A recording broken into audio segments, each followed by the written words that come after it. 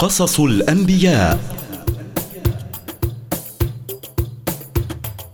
أنبياء الله جاءوا للورى للهدى جمعا أضاءوا أسباب النجاة. قصص الأنبياء برنامج نستعرض فيه سير بعض أنبياء الله من لدن آدم عليه السلام إلى سيدنا محمد صلى الله عليه وسلم، لنتعلم منها الصبر ولنستخلص المواعظ والعبر ولتكون منارة لدروبنا. إنه الإسلام نهجهم نهج كريم بينوا الأحكام. قصص الأنبياء نقدمه في أسلوب شيق خال من الروايات المكذوبة التي كثر انتشارها. دينهم دين عظيم إنه الإسلام نهجهم نهج كريم بينوا الأحكام. بسم الله الرحمن الرحيم، والحمد لله رب العالمين، والصلاة والسلام على سيدنا ومولانا محمد إمام المرسلين وقائد الغر المحجلين. الشمس تشبهه والبدر يحكيه والدر يضحك والمرجان من فيه. الشمس تشبهه. برنامج قصص الأنبياء، حلقة جديدة تجمعني بكم مستمعينا الكرام، ومع هذا البرنامج الذي يتحدث عن بعض قصص الأنبياء سنكمل اليوم بإذن الله، وسننهي قصة سيدنا إبراهيم عليه السلام. والهان والهان والهان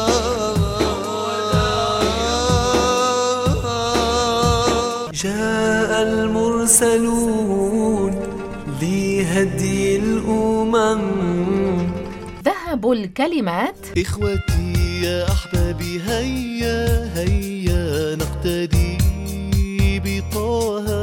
ما هو الدعاء الذي علمنا إياه رسول الله صلى الله عليه وسلم أن نقوله عند الكرب والشدائد؟ كان شفوقا على عباد الله.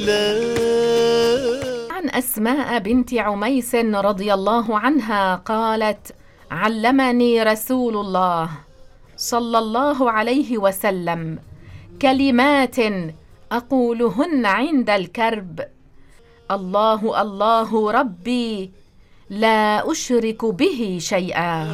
فاق الملوك وبدا نور سناه. وعن سعد بن أبي وقاص رضي الله عنه قال: قال رسول الله صلى الله عليه وسلم: دعوة ذي النون التي دعا بها في بطن الحوت: لا إله إلا أنت سبحانك إني كنت من الظالمين. لم يدع بها مسلم في كربة إلا استجاب الله له.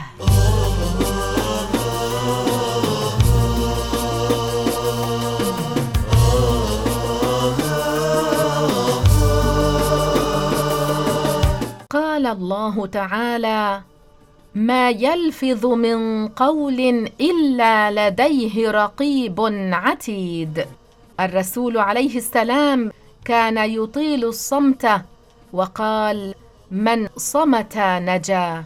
فتواصوا بإطالة الصمت، وانهوا أنفسكم عن كثرة الكلام تأسيا برسول الله صلى الله عليه وسلم. قل خيرا تغنم.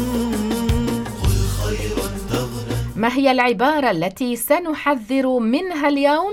واسكت عن شر تسلم من قبل أن تندم. هذه العبارة التي سنحذر منها اليوم فيها تكذيب للقرآن، تكذيب للحديث، تكذيب للإجماع. يجب التحذير من قول بعض الناس: إن البهائم لا أرواح لها، فإن هذا تكذيب للقرآن والحديث والإجماع. قال تعالى: وإذا الوحوش حشرت. وقال صلى الله عليه وسلم: إذا قتلتم فأحسنوا القتلة، وإذا ذبحتم فأحسنوا الذبحة، وليحد أحدكم شفرته وليرح ذبيحته.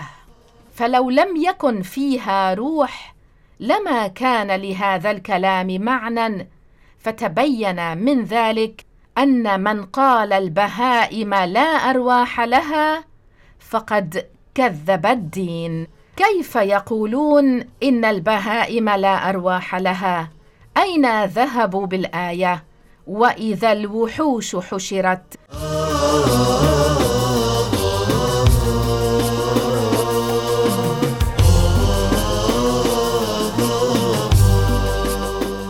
أيضا نحب أن نحذر اليوم ممن يحذف الهاء من لفظ الجلالة الله.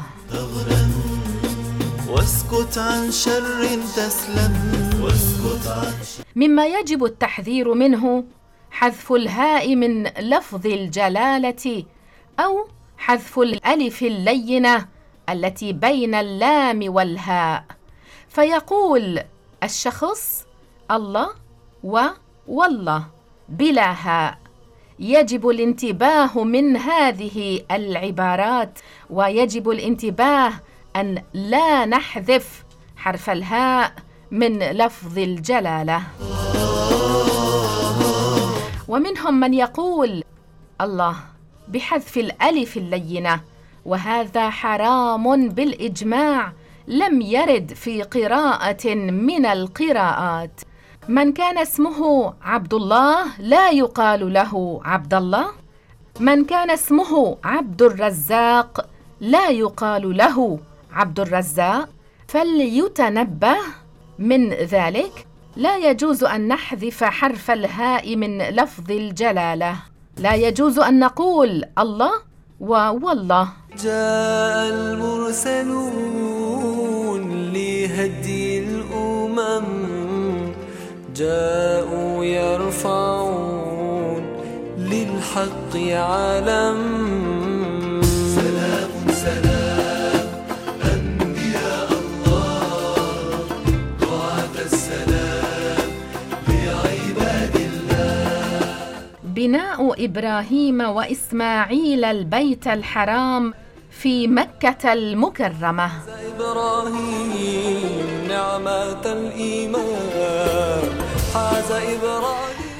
يقول الله تعالى في سورة الحج: وإذ بوأنا لإبراهيم مكان البيت ألا تشرك بي شيئا وطهر بيتي للطائفين والقائمين والركع السجود وأذن في الناس بالحج يأتوك رجالا وعلى كل ضامر يأتين من كل فج عميق. صدق الله العظيم. أمر الله تعالى إبراهيم عليه السلام ببناء البيت الحرام الكعبة، وبوأه الله مكانه، أي أرشده إليه ودله عليه. وقيل إن الذي دله على موضع البيت هو جبريل عليه السلام.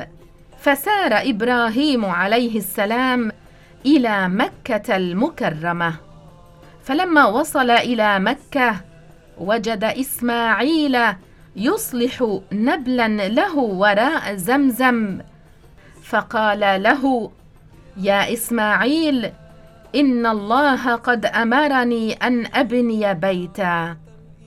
قال له إسماعيل: فأطع ربك. فقال له إبراهيم: قد أمرك أن تعينني على بنائه. قال إسماعيل: إذن أفعل. فقام إبراهيم إلى مكان البيت فجعل يبني، وإسماعيل يناوله الحجارة، وكلما أنهيا بناء صف منها ارتفع مقام إبراهيم به حتى يبني الذي فوقه، وهكذا حتى حتى تمت عمارتها. كعبة محلى محلى ذكراها، كعبة محلى ومحلى ذكراها، إخلاص النوايا جينا وزرنا وضيوف ملاهي. ومقام إبراهيم هو حجر كان يقف عليه إبراهيم عند بناء الكعبة، وضعه له ابنه إسماعيل ليرتفع عليه كلما ارتفع البناء.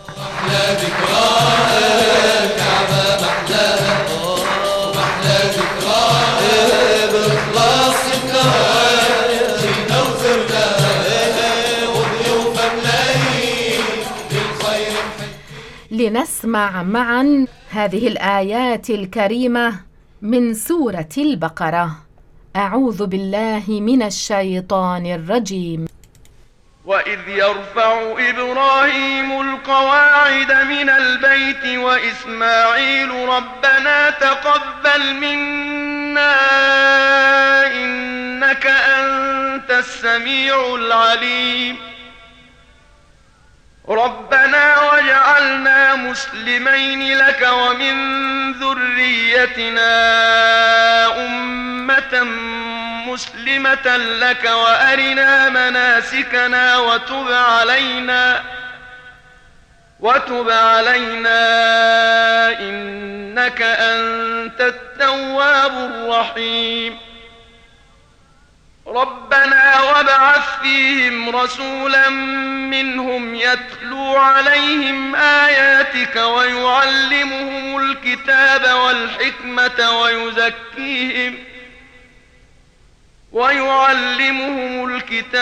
والحكمة ويزكيهم إنك أنت العزيز الحكيم. صدق الله العظيم.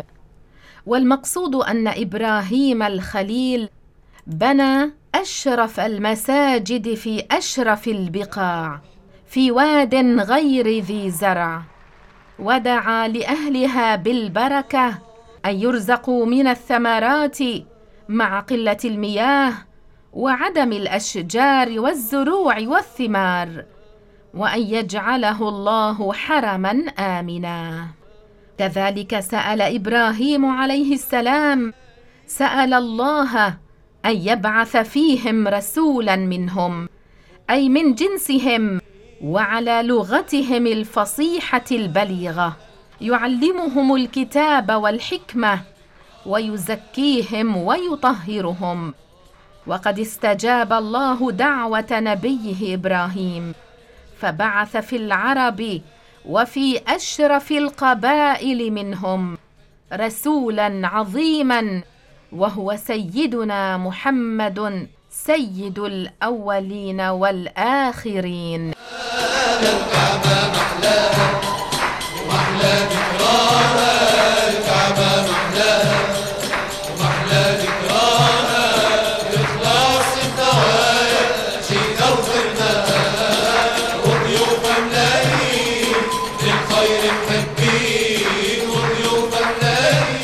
وعندما أكمل إبراهيم بناء الكعبة قال لابنه إسماعيل: ائتني بحجر حسن أضعه على الركن فيكون للناس علما. فأتاه جبريل عليه السلام بالحجر الأسود، فأخذه ووضعه موضعه. الله يا محلى ذكراها، الله الله الله الله الله يا محلى ذكراها. هي مثل الشمس بتظهر حلوة منورة والستاير ليعلم أن الحجر الأسود هو ياقوتة بيضاء من الجنة، لكن لما تمسح به المشركون صار أسود. والكعبة هي أول بيت ومسجد وضع في هذه الأرض، وآدم عليه السلام هو أول من بناه، على قول كثير من العلماء. وقال بعض العلماء: الملائكة بنت الكعبة، وقد انهدم بطوفان نوح عليه السلام الذي عم كل الأرض. قال الله تعالى: إن أول بيت وضع للناس للذي ببكة مباركا وهدى للعالمين. صدق الله العظيم. الكعبة وسط المعمورة، وفوقها إلى السماء السابعة البيت المعمور، وهو بيت مشرف هو لأهل السماء الملائكة كالكعبة لأهل الأرض. كل يوم يدخله 70,000 ملك يصلون فيه ثم يخرجون ولا يعودون أبدا.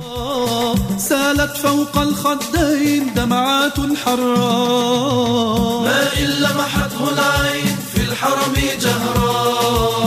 سالت فوق الخدين دمعات حراء، طفنا ودرنا وكأن طرنا.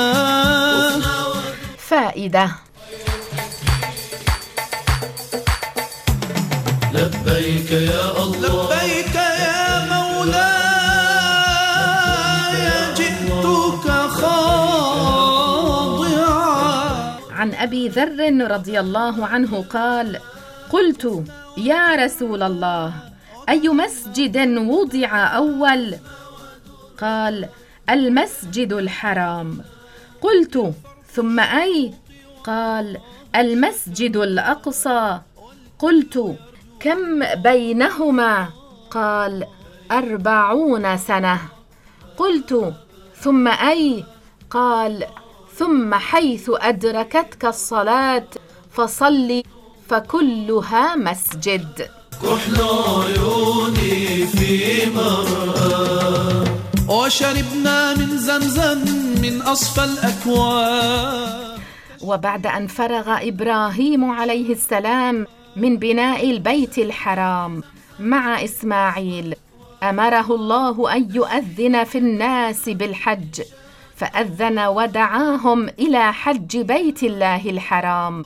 وروي أنه نادى: أيها الناس، إن الله قد كتب عليكم الحج إلى البيت العتيق. وخرج إبراهيم عليه السلام مع ولده إسماعيل، وقاما بمناسك الحج. وروي أن جبريل عليه السلام هو الذي أرى إبراهيم كيف يحج. ما أبهى كحل عيوني في مرآة، بيت الله ما أبهى كحل عيوني. وقد ثبت عن ابن عباس رضي الله عنهما أنه قال: إن إبراهيم قام على الحجر فقال: يا أيها الناس، إن الله فرض عليكم الحج، فأسمع من كان في أصلاب الآباء وأرحام النساء ممن آمن، وكتب الله أنه يحج إلى يوم القيامة. فأجاب: لبيك اللهم لبيك. لبيك يا الله، لبيك يا مولاي، جئتك خاضعا ولنيل عفوك عن ذنوب. فأجاب: لبيك اللهم لبيك. حسن ذلك الحافظ ابن حجر، وهذا الذي ثبت عن ابن عباس مما لا يقال بالرأي بل بالتوقيف. لبيك لبيك لبيك يا أم القرى، لبيك يا أم القرى، أم القرى مولد إسحاق عليه الصلاة والسلام. السلام بعباد الله، سلام سلام أنبياء الله ضعف السلام. قال الله تعالى في حق إبراهيم عليه السلام في سورة الصافات: وبشرناه بإسحاق نبيا من الصالحين وباركنا عليه وعلى إسحاق ومن ذريتهما محسن وظالم لنفسه مبين. صدق الله العظيم. قال الله تعالى: هل أتاك حديث ضيف إبراهيم المكرمين إذ دخلوا عليه فقالوا سلاما قال سلام قوم منكرون فراغ إلى أهله فجاء بعجل سمين فقربه إليهم قال ألا تأكلون فأوجس منهم خيفة قالوا لا تخف وبشروه بغلام عليم فأقبلت امرأته في صرة فصكت وجهها وقالت عجوز عقيم قالوا كذلك قال ربك إنه هو الحكيم العليم. صدق الله العظيم. كان إبراهيم عليه السلام يذهب بعد كل مدة إلى مكة المكرمة يتفقد ولده إسماعيل وأمه هاجر عليهم السلام. صار إسماعيل عليه السلام بعدما تزوج هناك نبياً، وبعد أن بلغت زوجته سارة سن اليأس، وهو السن الذي لا تلد المرأة فيه عادة، وكانت امرأة عقيما كان عمرها 90 سنة، رزقها الله ورزق زوجها إبراهيم عليه السلام ابنا نجيبا عليما هو إسحاق عليه السلام، الذي صار بعد ذلك نبيا كأخيه إسماعيل عليهما السلام.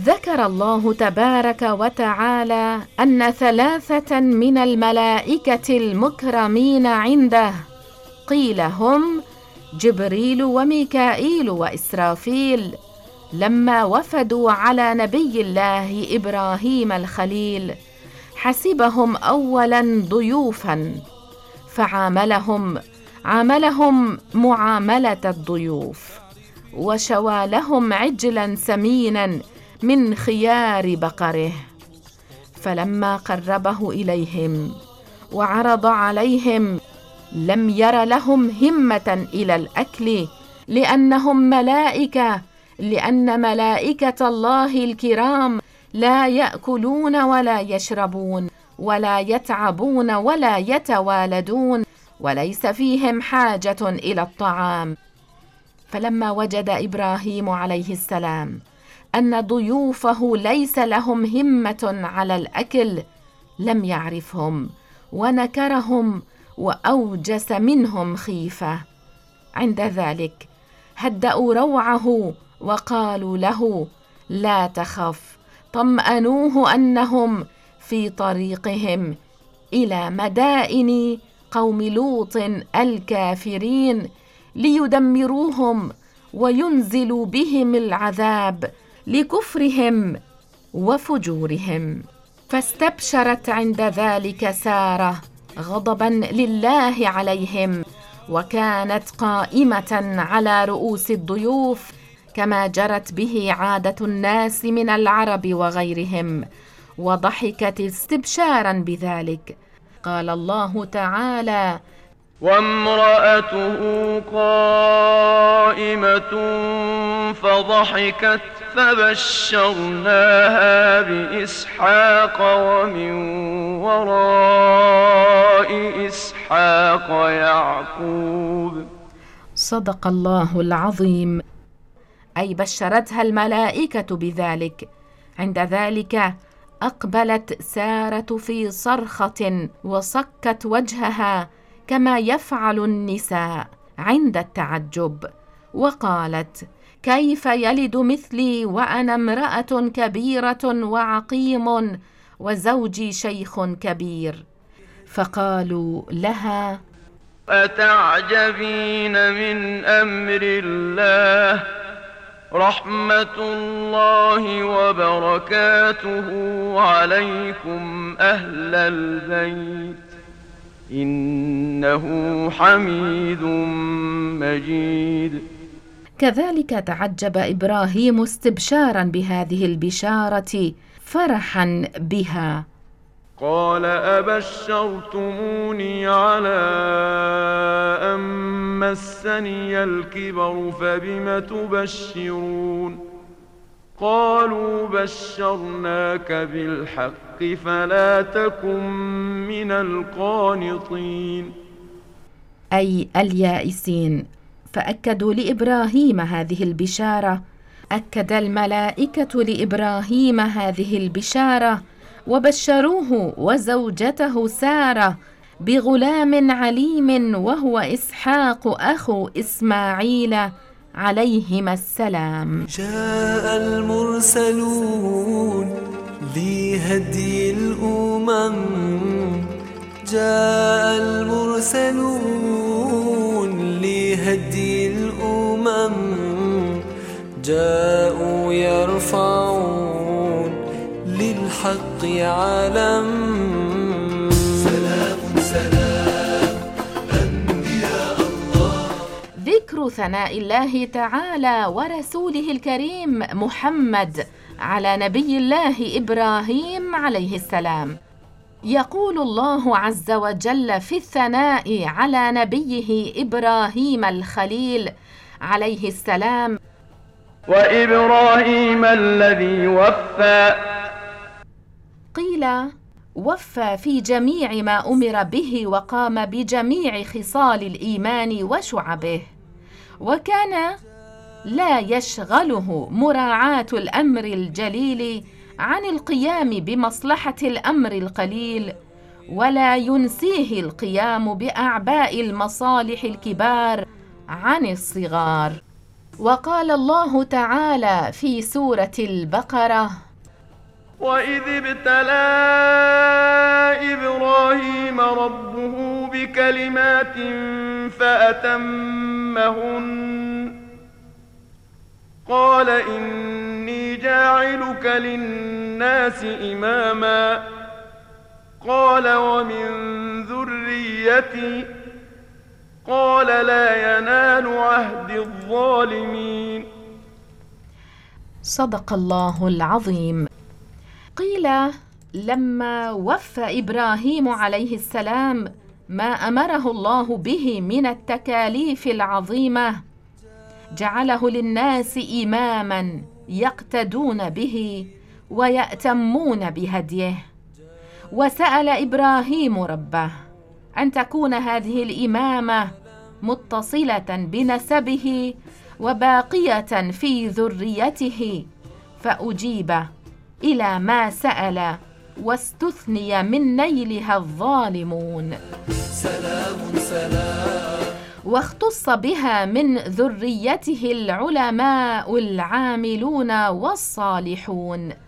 قال الله عز وجل في سورة العنكبوت: ووهبنا له إسحاق ويعقوب وجعلنا في ذريته النبوة والكتاب وآتيناه أجره في الدنيا وإنه في الآخرة لمن الصالحين. فالضمير في قوله تعالى: ومن ذريته، عائد على إبراهيم عليه السلام في المشهور. قيل: كل كتاب أنزل من السماء على نبي من الأنبياء بعد إبراهيم الخليل فعلى ذريته، وهذه منزلة عالية ومرتبة علية، وذلك أنه ولد لإبراهيم الخليل لصلبه ولدان ذكران عظيمان صارا نبيين ورسولين، وهما إسماعيل من هاجر ثم إسحاق من سارة. وولد لإسحاق يعقوب وهو إسرائيل الذي كثرت جدا في ذريته النبوة بحيث لا يعلم عددهم إلا الله تبارك وتعالى الذي بعثهم، حتى ختموا بعيسى ابن مريم من بني إسرائيل. حاز إبراهيم نعمة الإيمان، حاز إبراهيم. وأما إسماعيل عليه السلام الذي نشأ في قبيلة جرهم العربية وتعلم منهم اللغة العربية وتزوج منهم، فلم يوجد من سلالته من الأنبياء سوى خاتم الأنبياء على الإطلاق وسيدهم وسيد الأولين والآخرين، وهو سيدنا محمد بن عبد الله بن عبد المطلب بن هاشم القرشي الذي ولد بمكة وهاجر إلى المدينة.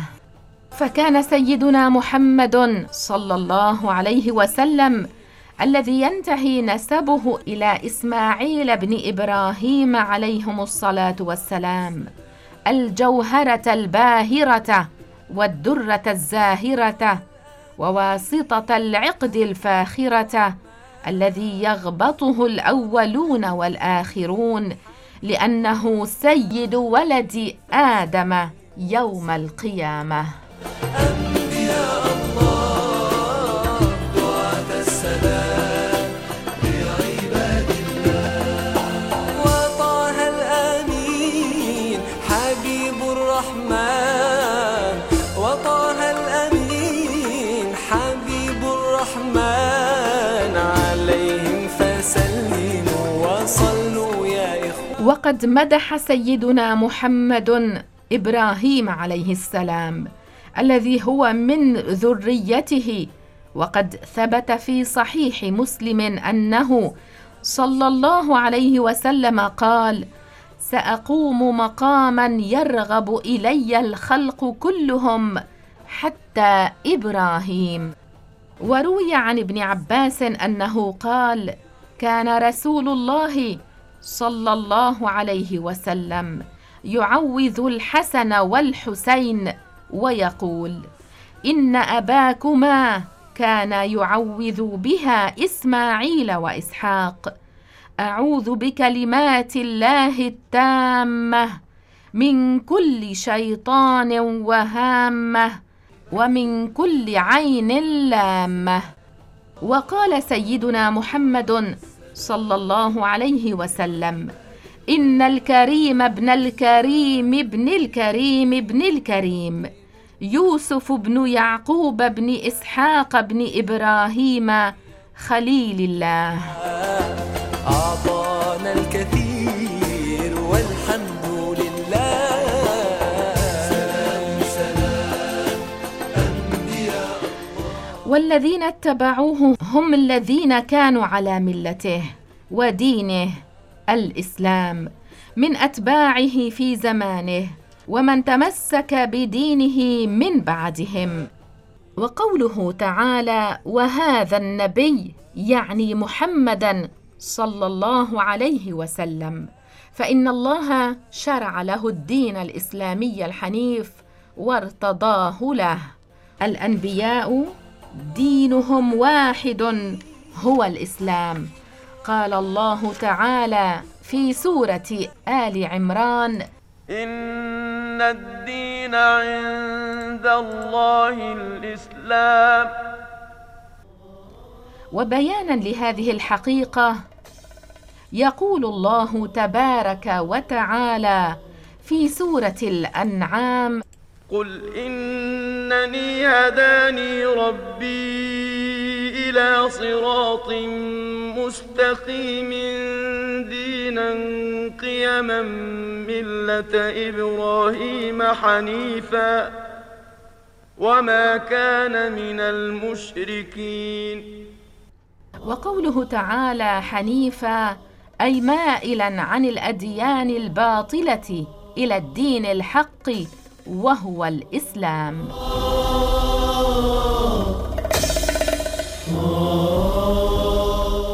فائدة: أول من اختتن إبراهيم عليه السلام، فقد روى البخاري ومسلم عن أبي هريرة عن النبي صلى الله عليه وسلم: اختتن إبراهيم النبي عليه السلام وهو ابن 80 سنة بالقدوم، والقدوم مكان بالشام، وورد في الأخبار أنه أول من شاب. والأثر اقرأ القرآن والأثر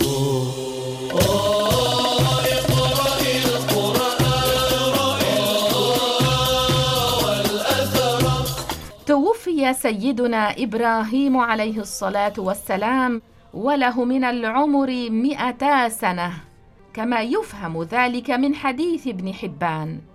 وقيل عاش سيدنا إبراهيم 175 سنة، وقد عاش عليه السلام بعد هجرته من العراق بابل في فلسطين، وقد استقر بها، وكان يتردد إلى مكة المكرمة من حين لآخر ليتفقد ولده إسماعيل وأمه هاجر عليهما السلام، وقد دفنه ابناه إسماعيل وإسحاق في المغارة التي كان قد دفن فيها إبراهيم الخليل زوجته سارة بقرية حبرون، وهو البلد المعروف اليوم بالخليل، وهذا متلقى بالتواتر أمة بعد أمة وجيلا بعد جيل من زمن بني إسرائيل إلى زماننا هذا. والده القليل يا أبت افعل ما تؤمر. إلى هنا مستمعينا الكرام ونصل إلى ختام قصة سيدنا إبراهيم عليه الصلاة والسلام. للصبر رغم بليات وكروب عوفي بشفاء. إلى أن ألتقي بكم أترككم بحفظ الله ورعايته، وإلى اللقاء. قصص الأنبياء. أنبياء الله جاءوا للورى للهدى جمعا أضاءوا أسباب النجاة. قصص الأنبياء برنامج نستعرض فيه سير بعض أنبياء الله من لدن آدم عليه السلام إلى سيدنا محمد صلى الله عليه وسلم، لنتعلم منها الصبر ولنستخلص المواعظ والعبر ولتكون منارة لدروبنا. إنه الإسلام نهجهم نهج كريم بينوا الأحكام. قصص الأنبياء نقدمه في أسلوب شيق خال من الروايات المكذوبة التي كثر انتشارها.